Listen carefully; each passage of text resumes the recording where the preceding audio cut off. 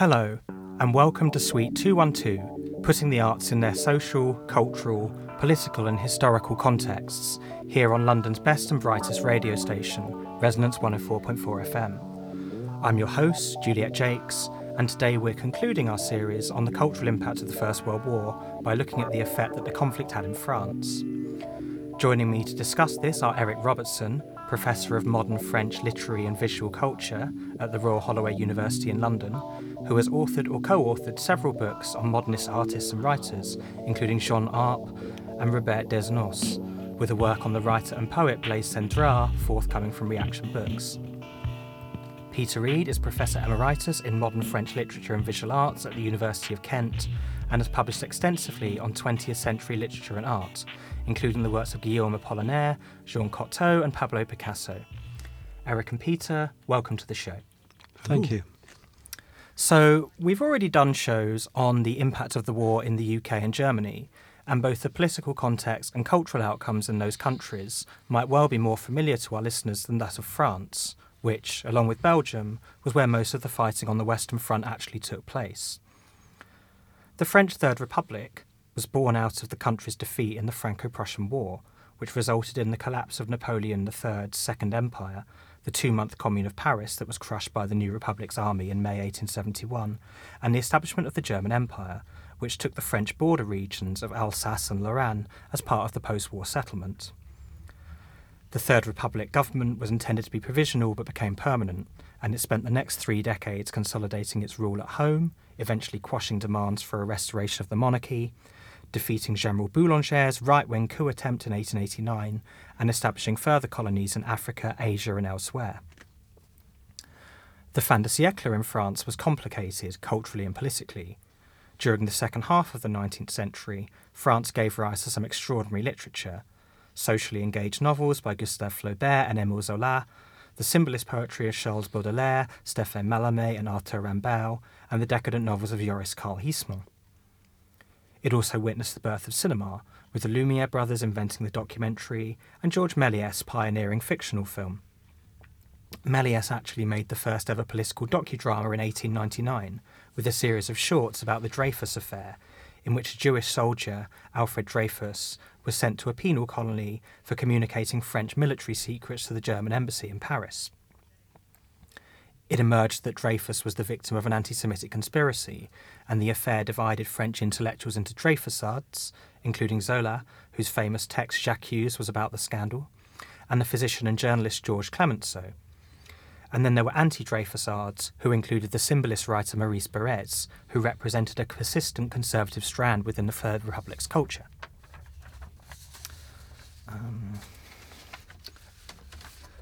Anarchism became a significant political threat, with the assassination of President Sadi Carnot in 1894. But in the early 20th century, the liberal democratic order seemed to stabilise, with the radical socialists as an important parliamentary presence. The Entente Cordiale, signed in 1904, guaranteed peaceful relations with the United Kingdom, and in 1905 a law was passed to separate church and state.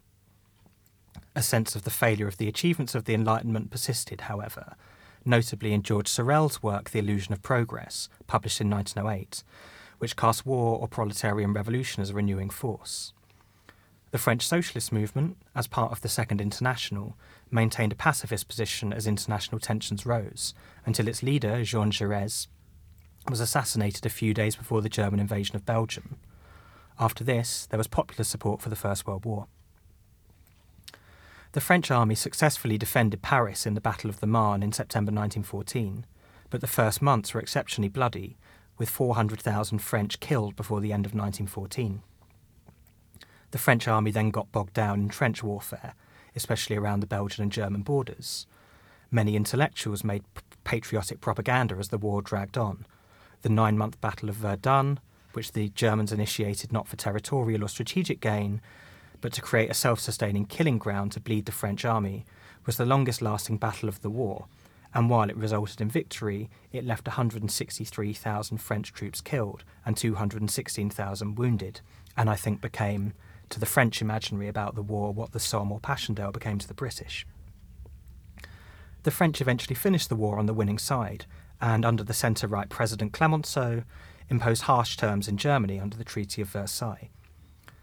Domestically, the country's politics split into broad centre-left and centre-right blocs, which forestalled the kind of radical left or right movements that emerged in Germany, Italy, Spain and Russia, with the reparations from Germany helping the Third Republic to stabilise its economy. The post-war period in France also produced some of the most vibrant art, literature and film of the 20th century, which will be the subject of our conversation today. I want to start the conversation by talking about the first major work of war literature to come out of the French experience of the First World War, which was a novel called Le Feu, or Under Fire, by Henri Barbusse. Barbusse had volunteered for the war. He initially saw it as a moral crusade against Germany, and he felt that the war would advance social progress, saying that it was directed against our old, infamous, time-honoured enemies, militarism and imperialism, the sabre, the boot, and the crown. So there was a kind of Republican nationalism running through his thought. Half of Barbusse's unit was killed in 4 days in January 1915. Barbusse witnessed the removal of the corpses as a kind of additional horror. He was awarded the Croix de Guerre for helping wounded soldiers back from no man's land, but he was invalided away from the front lines in late 1915. He became a secretary at an office of recruitment and wrote Le Feu there. So, Eric, I wonder if you'd like to tell us more about the novel itself. Yes, well, I suppose one thing to take stock of is the fact that Barbusse was already quite established as a novelist before the war, so he had a reputation throughout France as a writer of some distinction, and when he engaged as you say, he volunteered to fight for the French army. One suspects that, you know, he might have had some novel writing aims, but what is extraordinary about that experience is the extent to which he was, his preconceptions were blown away, and that comes across very strongly, not only in the book, but also in his war diary, which he wrote in those moments of relative peace in between bouts of hostilities. And to read those two things side by side, the diaries and the novel, you can see that actually the novel is essentially just a longer transcription of some of the scenes and the sights and the thoughts that he had, during that experience. The novel was published in 1916. It won the Prix Goncourt, France's major literary award, and it's brutal. It's a brutal, frank description of the experience of war.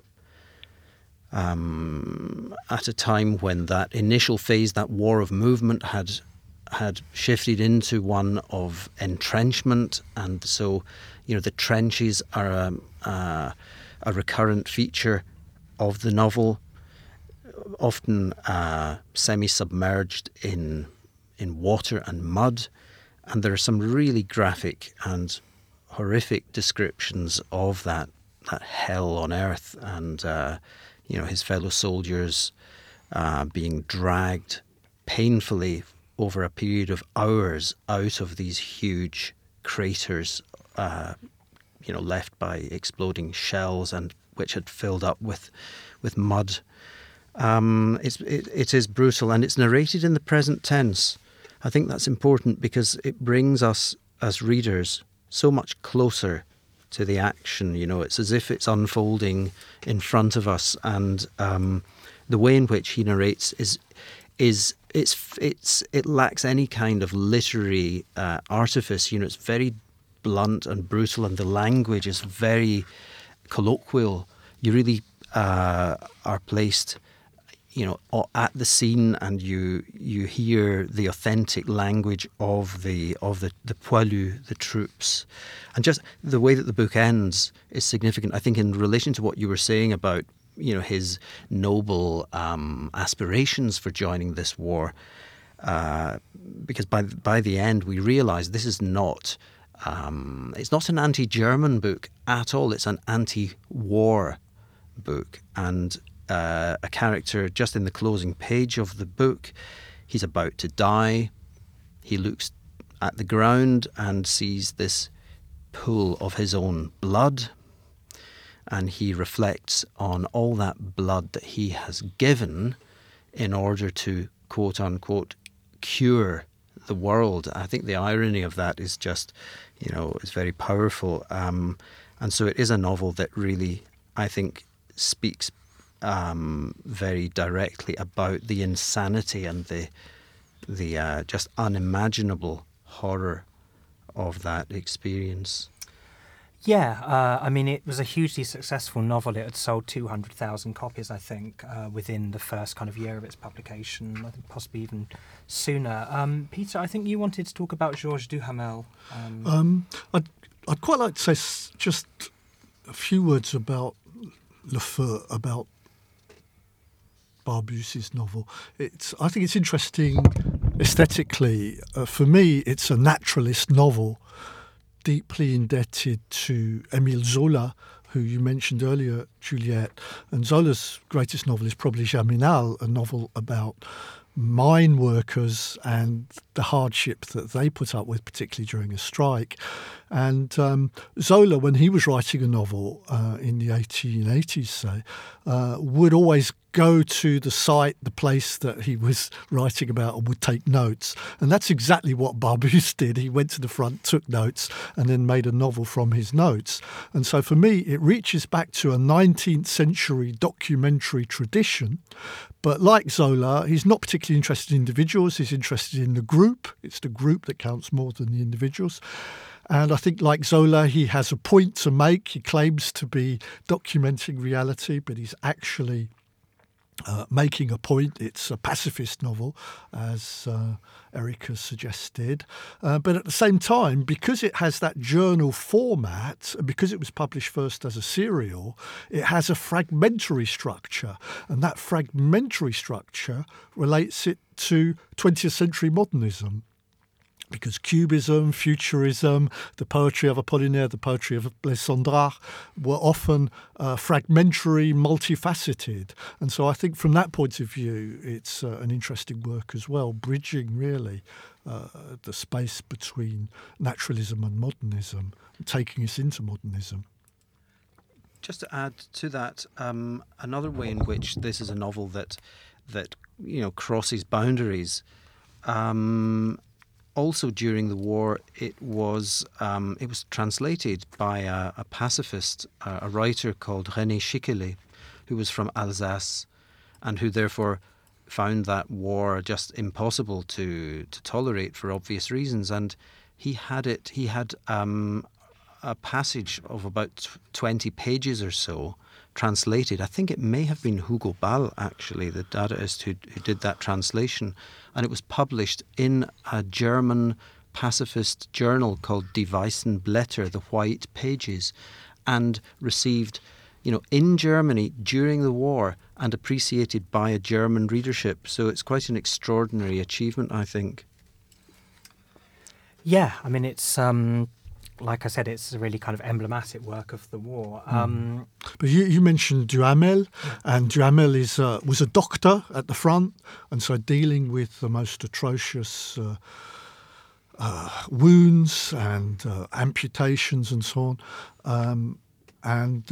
But he was also a writer, and so he too was, like Barbus, really setting out to record experience and to communicate that to the people back home. And so there was a huge appetite in France during the war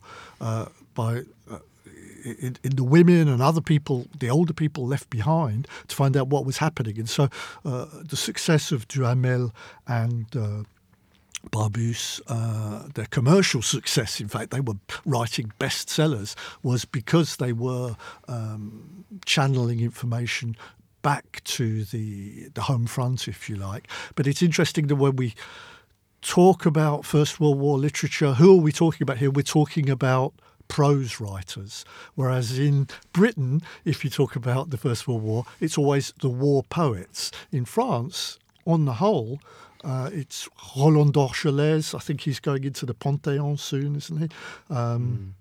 It's Duhamel, it's Barbusse and others who have really marked the century. Well, yeah, I mean, that gives me an opportunity to do a nice segue to two kind of modernist poets who we want to talk about, which is Guillaume Apollinaire and Blaise Cendrars.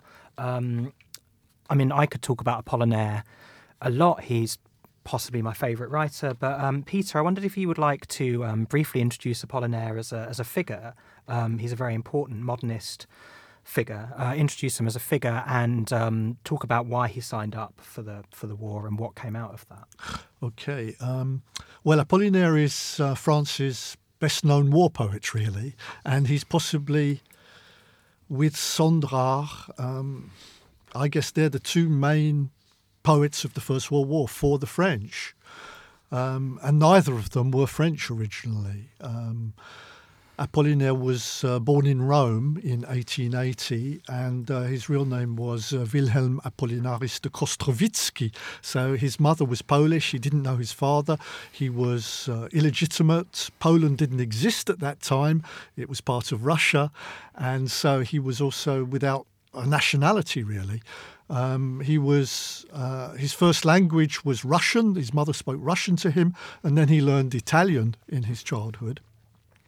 But his mother put him in a Catholic boarding school in Monaco, and so French became his mother tongue, and he adopted French and became a well-known poet before the First World War. I think when Barbusse signed up, he was 41 years old. When Apollinaire signed up, he was 34 years old. And so these men were much older than the 18, 19, 20-year-olds around them. But Apollinaire signed up. He was an established poet, an established art critic. He was actually best known in France probably as an art critic because he had a daily column in a major national newspaper. And he was sticking up for the beginnings of abstraction in art, Robert Delaunay, artists like that. And also he was a great friend of Picasso, and he knew Matisse and all of those people. So he was the spokesman, if you like, for the artistic avant-garde.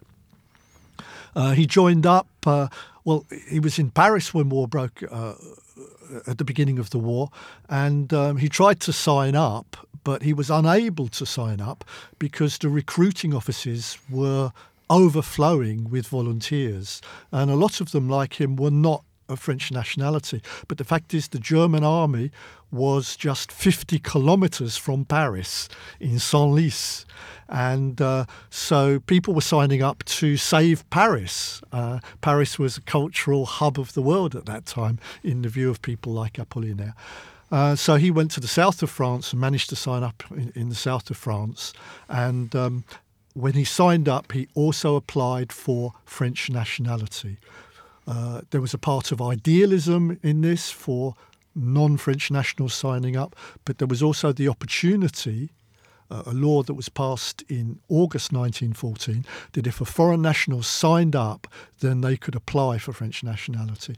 And so he joined the artillery, he served in the artillery, then he switched to the infantry, served in the trenches in winter, and then he was gassed, so his lungs were damaged by poison gas, and then he was wounded in the head in the spring of 1916, invalided out, and spent the rest of the war still in uniform, still part of the army, but serving, doing office work basically in Paris, and back with the artistic community in Paris. Yeah, I mean, his war poetry is certainly, nothing like Wilfred Owen's. He'd made his name with a book called Alcool, Alcohols, in 1913. His volume of war poetry, Calligram, was published in 1918, which was also the year he died. He was wounded in the head and trepanned and substantially wounded, and the Spanish flu epidemic finished him off. Peter, I wonder if you'd like to quickly read one of Apollinaire's war poems for us. Okay, well, thank you. In English translation. Yeah, I'll read a poem called Ocean of Earth, which is one of his infantry poems. Apollinaire, like the English war poets, was writing at the front, so every one of his poems was really a bulletin coming directly from the front and trying to cover every aspect of the war. And I'm reading a translation by an American poet called Ron Padgett, who's published a bilingual anthology of Apollinaire poems.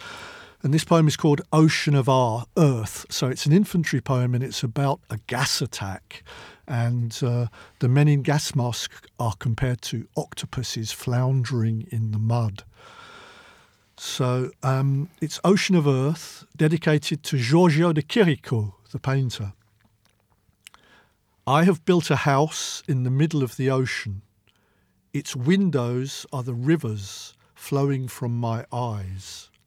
Octopi are crawling all over where the walls are. Here their triple hearts beat, and their beaks peck against the window panes.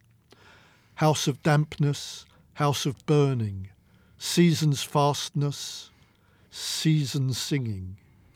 The airplanes are laying eggs. Watch out for the dropping of the anchor. Watch out for the shooting black ichor. It would be good if you were to come from the sky. The sky's honeysuckle is climbing. The earthly octopi are throbbing. And so very many of us have become our own grave diggers. Pale octopi of the chalky waves, O octopi with pale beaks. Around the house is this ocean that you know well and is never still. I mean, there are so many of Apollinaire's war poems that I would love to read to you, but unfortunately we don't have time. I want to move the conversation on now to a figure that is often associated with Apollinaire. Their kind of poetic styles had some overlap, and they were personally acquainted with each other, and that's Blaise Cendrars. So, Eric, I wondered if you would like to introduce Cendrars to our listeners, and particularly his war experiences, and then the work he did after the war. Sure. Well, he was, as Peter said, Cendrars, like Apollinaire, was not actually French. He was born in Switzerland in a place called La Chaux-de-Fonds in 1887, so he was 7 years younger than Apollinaire. His father was a kind of something of an inventor, but not a very successful one. But he took the family to various places, including Naples. So Cendrars, as a youngster, had experience of travelling. He also, in his teens, went to work for a jeweller and was sent on a trip to St. Petersburg. And one of his most famous works of the pre-war years is his 1913 poem called La prose du Transsibérien et de la petite Jeanne de France, the prose of the Trans-Siberian and of little Jeanne of France, which was a kind of extraordinary book object illustrated by Sonia Delaunay, whom he met through Apollinaire, actually. He met the Delaunay couple thanks to the good offices of Apollinaire. But in terms of Cendrars and the war, he's one of those interesting figures. He had no need to fight in that he was Swiss, but he felt such a strong allegiance to this nation that he had effectively, adopted as his own, that he published just in early August 1914, so just really after the war was declared, he published a text co-authored with Ricciotto Canudo under the title Appel à tous les étrangers, Call to All Foreigners. And it reads, and I'll just quote a little of a sentence or so: foreigners loyal to France, who during their stay in France have learnt to love and cherish it like a second homeland, feel the imperious need to offer their arms for it. So this call to arms would prove all too sinister and ironic and macabre because, on the fields of Champagne in September 1915, Sandrard would sustain very heavy wounds to his right arm, which meant that he had to have it amputated above the elbow, and that terrible experience marked him in all sorts of ways and shaped his subsequent work as a writer. I mean, it's quite poignant if you take a look at his manuscripts written in the aftermath of that. He taught himself to write with his left hand, and it is quite a poignant thing to witness.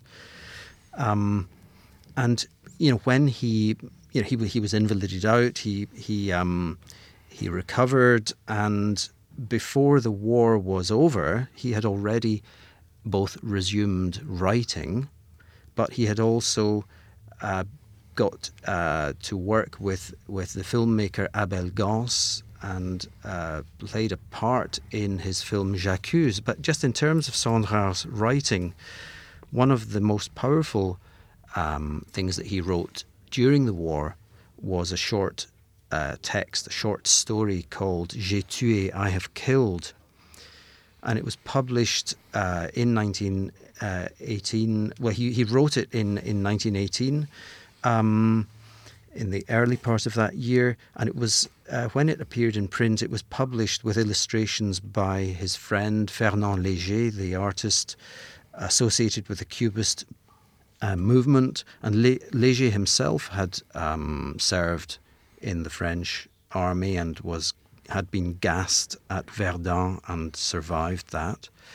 But this story, I Have Killed, it recounts with extraordinary vividness, almost cinematically, the experience of being a soldier and both the tedium of waiting in the dark, waiting for orders, but then also that terrifying rush of battle. And towards the end of it, the first-person narrator reflects on all the extraordinary effort that has gone into this war. And I might just quote a few lines, if I may. He writes, "The hands of men and women have made all that I carry with me. All races, all climates, all beliefs have collaborated. Water, air, fire, electricity, radiography, acoustics, ballistics, mathematics, metallurgy, fashion, arts, superstitions, the light bulb, travel, the table, the family, and the history of the universe are the uniform I'm wearing." And so he sees himself as the kind of the individual fighting on the battlefield is the kind of sum total of all of that effort. And he goes on, "Here I am, nerves tense, muscles bandaged, ready to leap into reality. I've braved the torpedo, the cannon, mines, fire, gas, machine guns, the whole anonymous, demoniac, systematic, blind machinery. I will brave man, my fellow, an ape. Eye for eye, tooth for tooth, between us now, with fists, with knives, merciless." So it's a really powerful evocation of that both the machinery of war, but also the fact that ultimately it's hand to hand at times.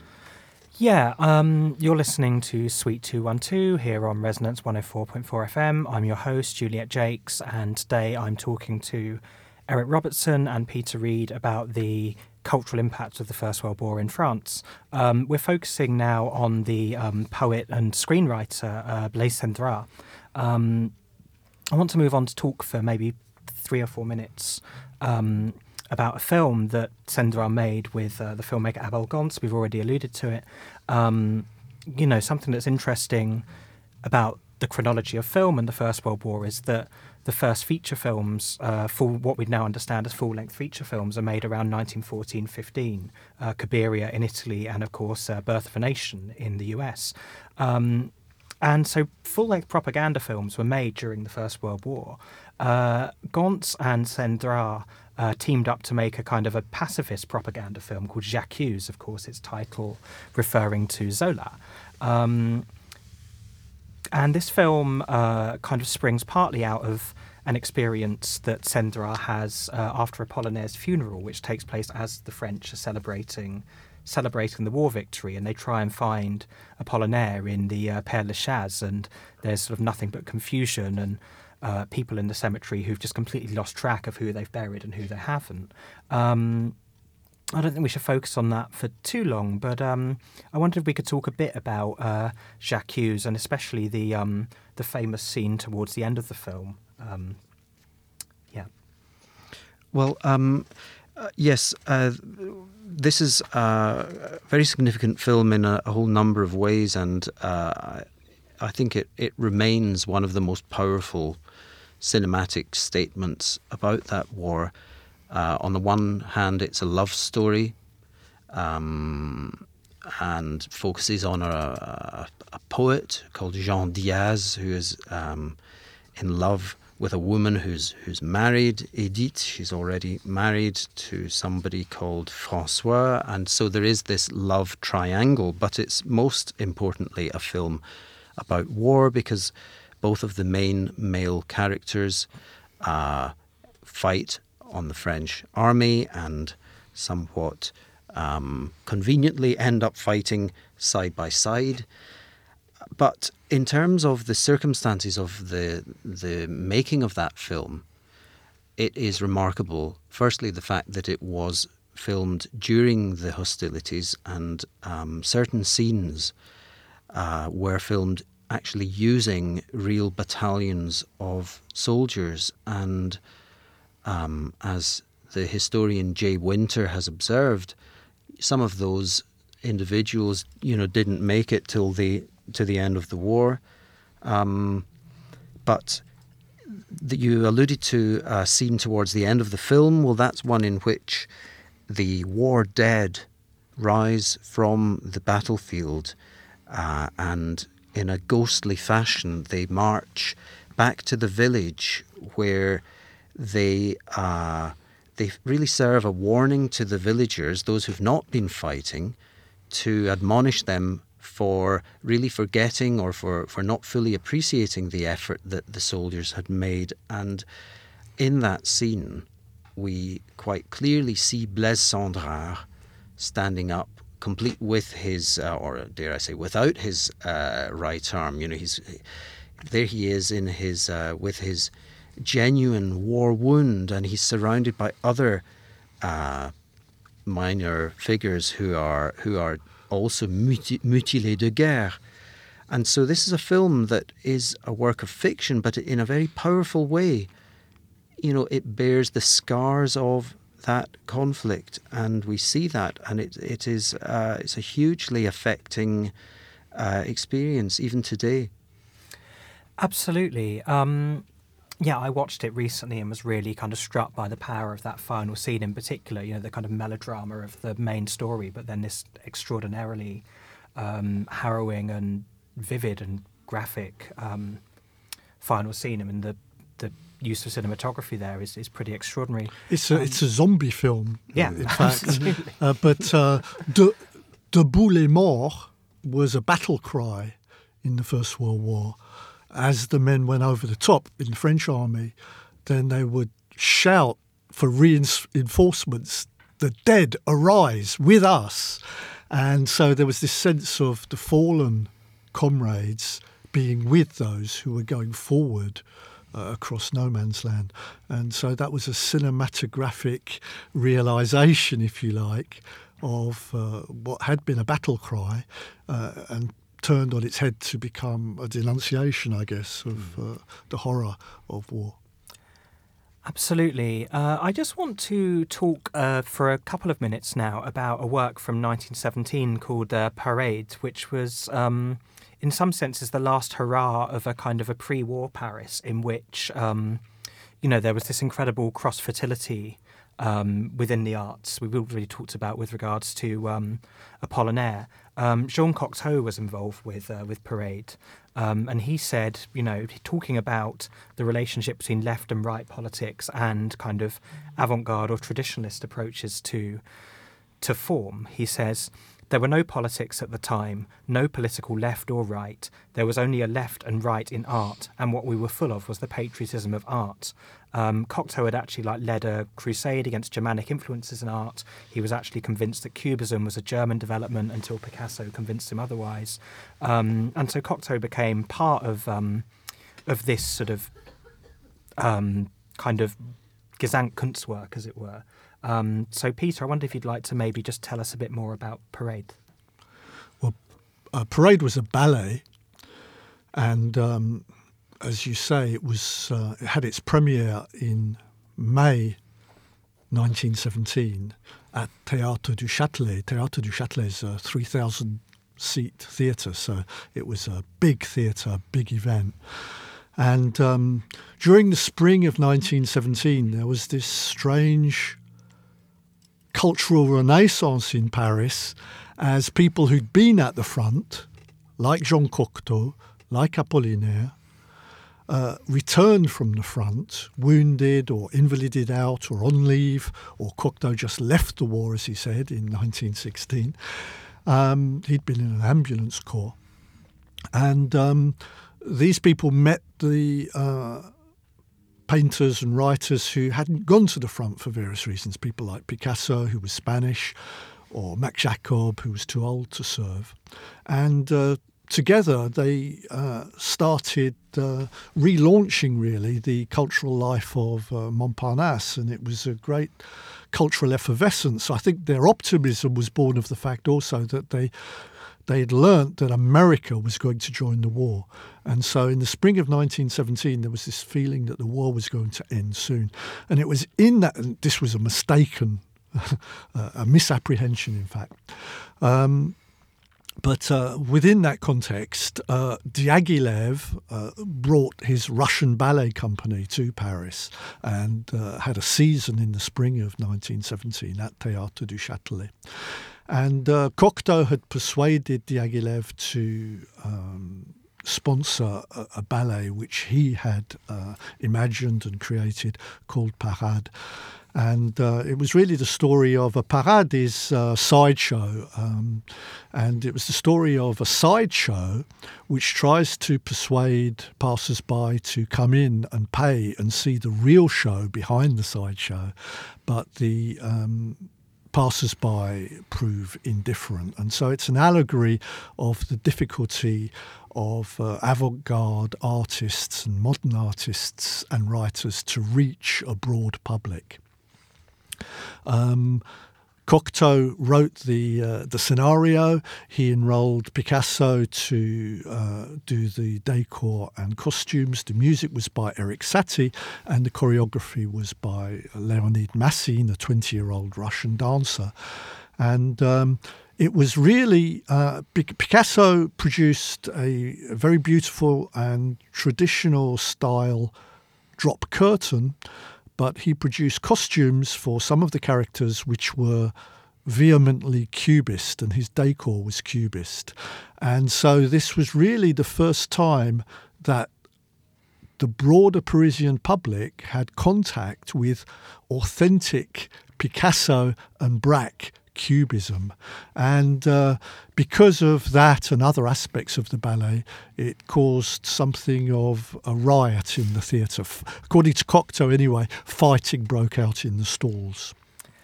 Yeah, I know that around this time, not long before he dies, Apollinaire sort of coins the term serialist. Yeah, one of Apollinaire's claims to fame was the fact that he invented the word surrealism, and he applied the word surrealism to the ballet Parade, which was the story of a sideshow, really, which doesn't manage to attract an audience. And Cocteau had said that Parade was a ballet réaliste, and that was because it was a ballet that used a contemporary urban setting with real acrobats and entertainers and their managers trying to drum up support for the show. Whereas previously the Russian ballet had tended to use Russian folk tales, mythology, Oriental splendidly Oriental stories, whereas this was a very modern show. But Apollinaire felt that it was more than just realist. For him, realism suggested something rather naturalistic and down to earth, and he felt there was something magical about this coming together of a great composer, a great artist, a contemporary poet, and a contemporary choreographer. And so he said it was a surrealist ballet. And so that's where the word surrealism began. So I'd like to talk about surrealism now and how it comes out of the Dadaist movement and out of the war. I don't want to spend long on Dada, really, because we covered it in last week's show on the legacy of the war in Germany. But maybe we could just sort of, we can spend 10 minutes on this, talking about the move from Zurich to Paris Dada. Yes, well, as you've said, Dada was a phenomenon that took root in different countries, in different cities.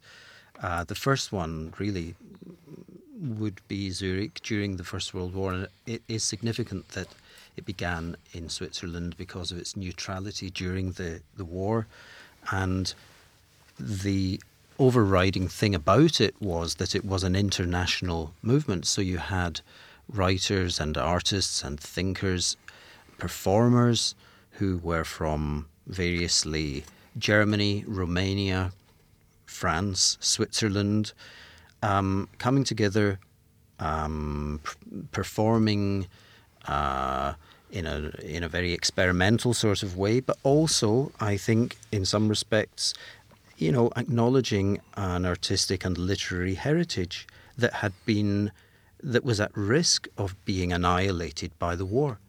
And, one thinks of Dada as a very iconoclastic, destructive thing, but actually some of the soirées that they held at the Cabaret Voltaire in Zurich, they were reading poetry, they were reciting texts by mystical writers, Jakob Böhme and others, and so there was this creative side to Dada.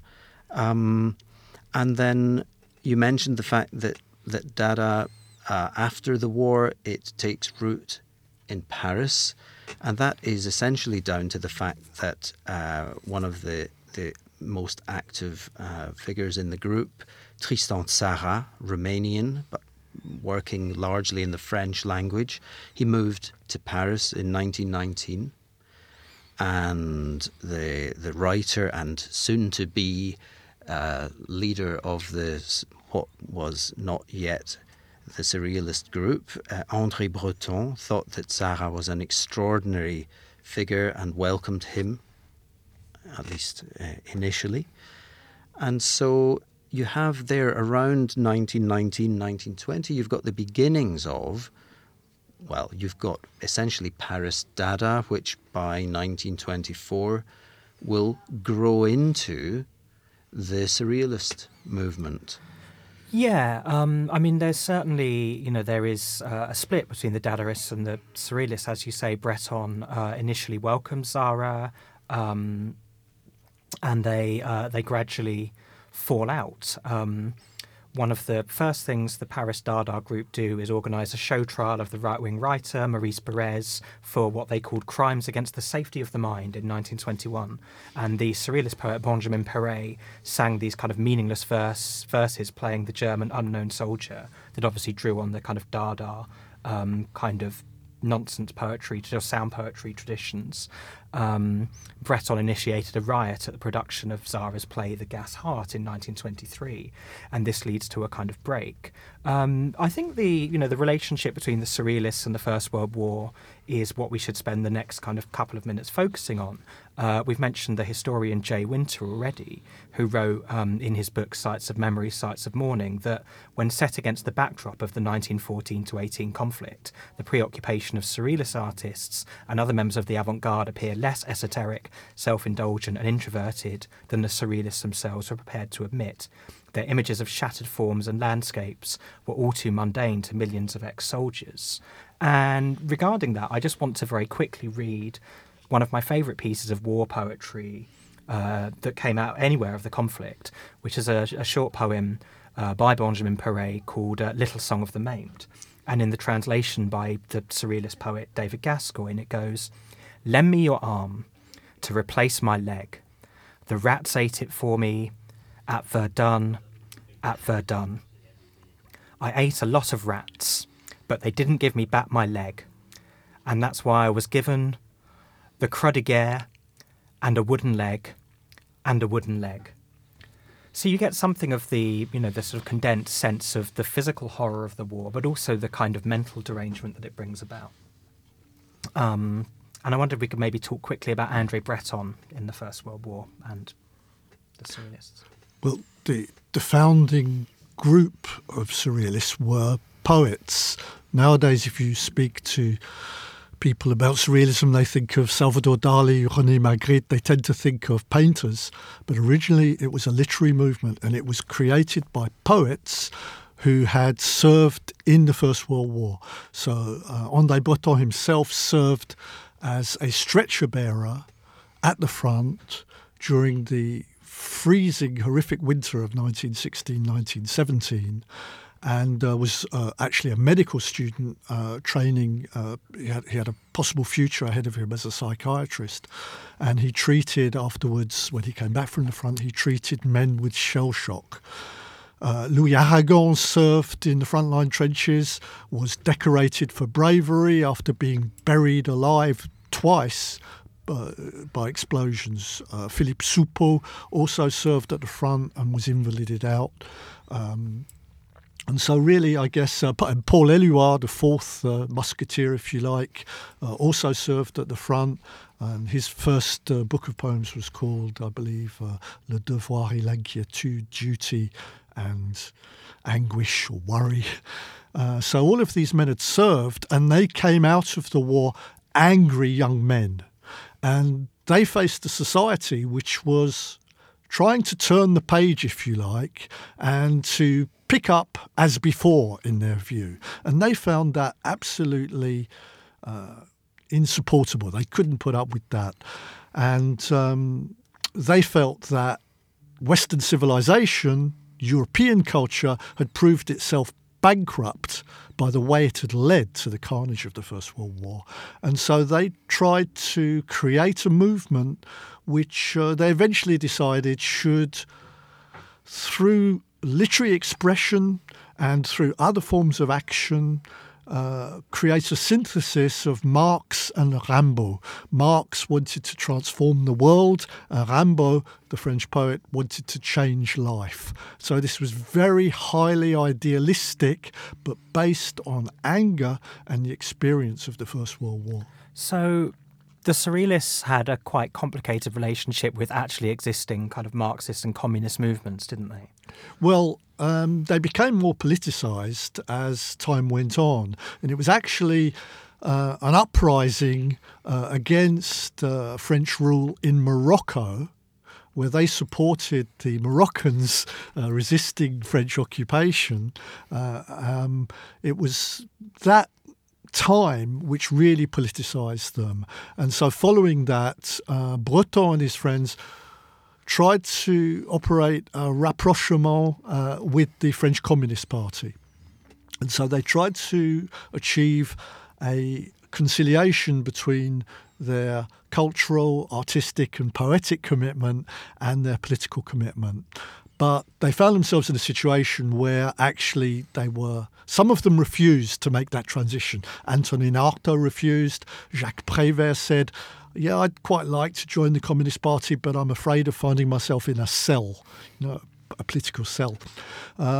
Those who did join, Breton, Aragon, Éluard, found themselves being forced to choose between surrealism and communism. The communists were saying, why do you want to join the Communist Party if you're surrealist? What is surrealism? Surrealism is incomprehensible for ordinary working people. It's bourgeois, individualistic. So already there was a kind of proto-Stalinist aesthetic in the Communist Party. And so Breton was forced to leave the Communist Party, and basically Aragon and Éluard chose to commit to the Communist Party and so left surrealism. Okay, we've got 10 minutes left here on Suite 212 on Resonance 104.4 FM. We're coming to the end of our programme on the cultural impact of the First World War in France. We've just been talking about the surrealists. I wonder if we could maybe very, very quickly, it will have to be very quickly, just talk for a couple of minutes about the adoption of more kind of conservative and traditionalist forms around about the same time that the surrealists are working. Well, it's it's true that after the First World War in France, you had the creative energy of Dada, followed by the literary experimentation of surrealism, which, thanks to André Breton's intransigence, would be the longest running avant-garde movement in the world. It would last from, let's say, the Surrealist Manifesto in 1924 right up until Breton's death in 1964, if I'm not mistaken. And maybe into 1968. Some people say that May 1968 in Paris was a realisation of the Surrealist Revolution during a few weeks. But on the other hand, there were many other pressures and movements in and currents of opinion and of expression in France. And one of them was, to use Cocteau's term, a return to order. And it began really, I guess, in 1915 when Picasso, who was a Cubist and continued being a Cubist, also started drawing, people said, like Ingres. So he did a pencil drawing of Max Jacob in the style of Ingres. And this caused a stir in Paris. People who found out about it said, Picasso's abandoned the avant-garde. Picasso's abandoned Cubism. He's drawing like Ingres. But it was the beginnings of a movement. After the First World War, there were many artists and writers. Paul Valéry published La Jeune Parc in 1917, which was a series of rhyming alexandrines. He hadn't published anything for 20 years, and he produced this classically perfect long poem. And really, it was a reaction to the fragmentation, the splintering, the literal splintering of the landscape and of human beings during the First World War. And somehow the fragmentary style of Cubist art and avant-garde poetry no longer seemed appropriate to some artists, even artists who'd very much been committed to that avant-garde style. And so you found artists such as Severini or André Derain who returned to a classical figurative style of painting, and a writer like Jean Cocteau from 1922 in Vocabulaire started writing in classically styled, rhymed, regular poetry. Yeah, and Cocteau is interesting partly because he works in film, and I just want to conclude the programme by talking about some of the films that dealt with the war and its legacy in 1920s and 1930s France.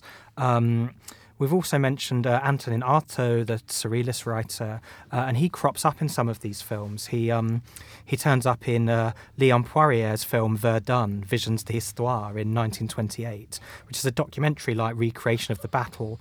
It used veterans from the battle. It was one of the first docudramas. Poirier had served at Verdun, and the battle scenes were so realistic that they were used to represent actual World War I footage in subsequent documentaries. Indeed, the physical scars are still present around Verdun now. There's still the zone rouge and control areas that are not fit for human habitation due to pollution, damage to agriculture and unexploded mines. this film was quite sort of expressionistic. The characters just had names like a French and German soldier, a mother, a general, etc. But Marshal Philippe Pétain, who was very commander on the Western Front, plays himself in the film, and it was premiered in the presence of the president Gaston Doumergue in 1928. So it was a very, very important film in that respect. Another film I want to just touch on briefly is a film I watched last night called Wooden Crosses by Ramon Bernard, which comes out in 1932. And this is adapted from a former corporal, Roland d'Orgelès' novel, and it recreates a single regiment's experience at the battlefield. It echoes J'accuse in the way it uses crosses to portray the numerous dead, but it keeps us at the front for the whole time, unlike Abel Gance's film, with these long battle scenes. But what's interesting here is the coming of sound, which is able to convey the hellish nature of the war in a way that Abel Gance's films and Leon Poirier's films just weren't. It's really unflinching in getting us attached to the characters, killing them and then leaving their bodies behind. At one point, the soldiers use a dead body as a parapet in the absence of anything else. We've got 5 minutes left, so quite ambitiously, I'd like to just talk very, very briefly about Abel Gance's film Napoleon before we come back to a couple of minutes on Jean Renoir. So Gance's Napoleon is completed in 1927. He'd actually made another film with Blaise Cendrars called La Rue a few years earlier.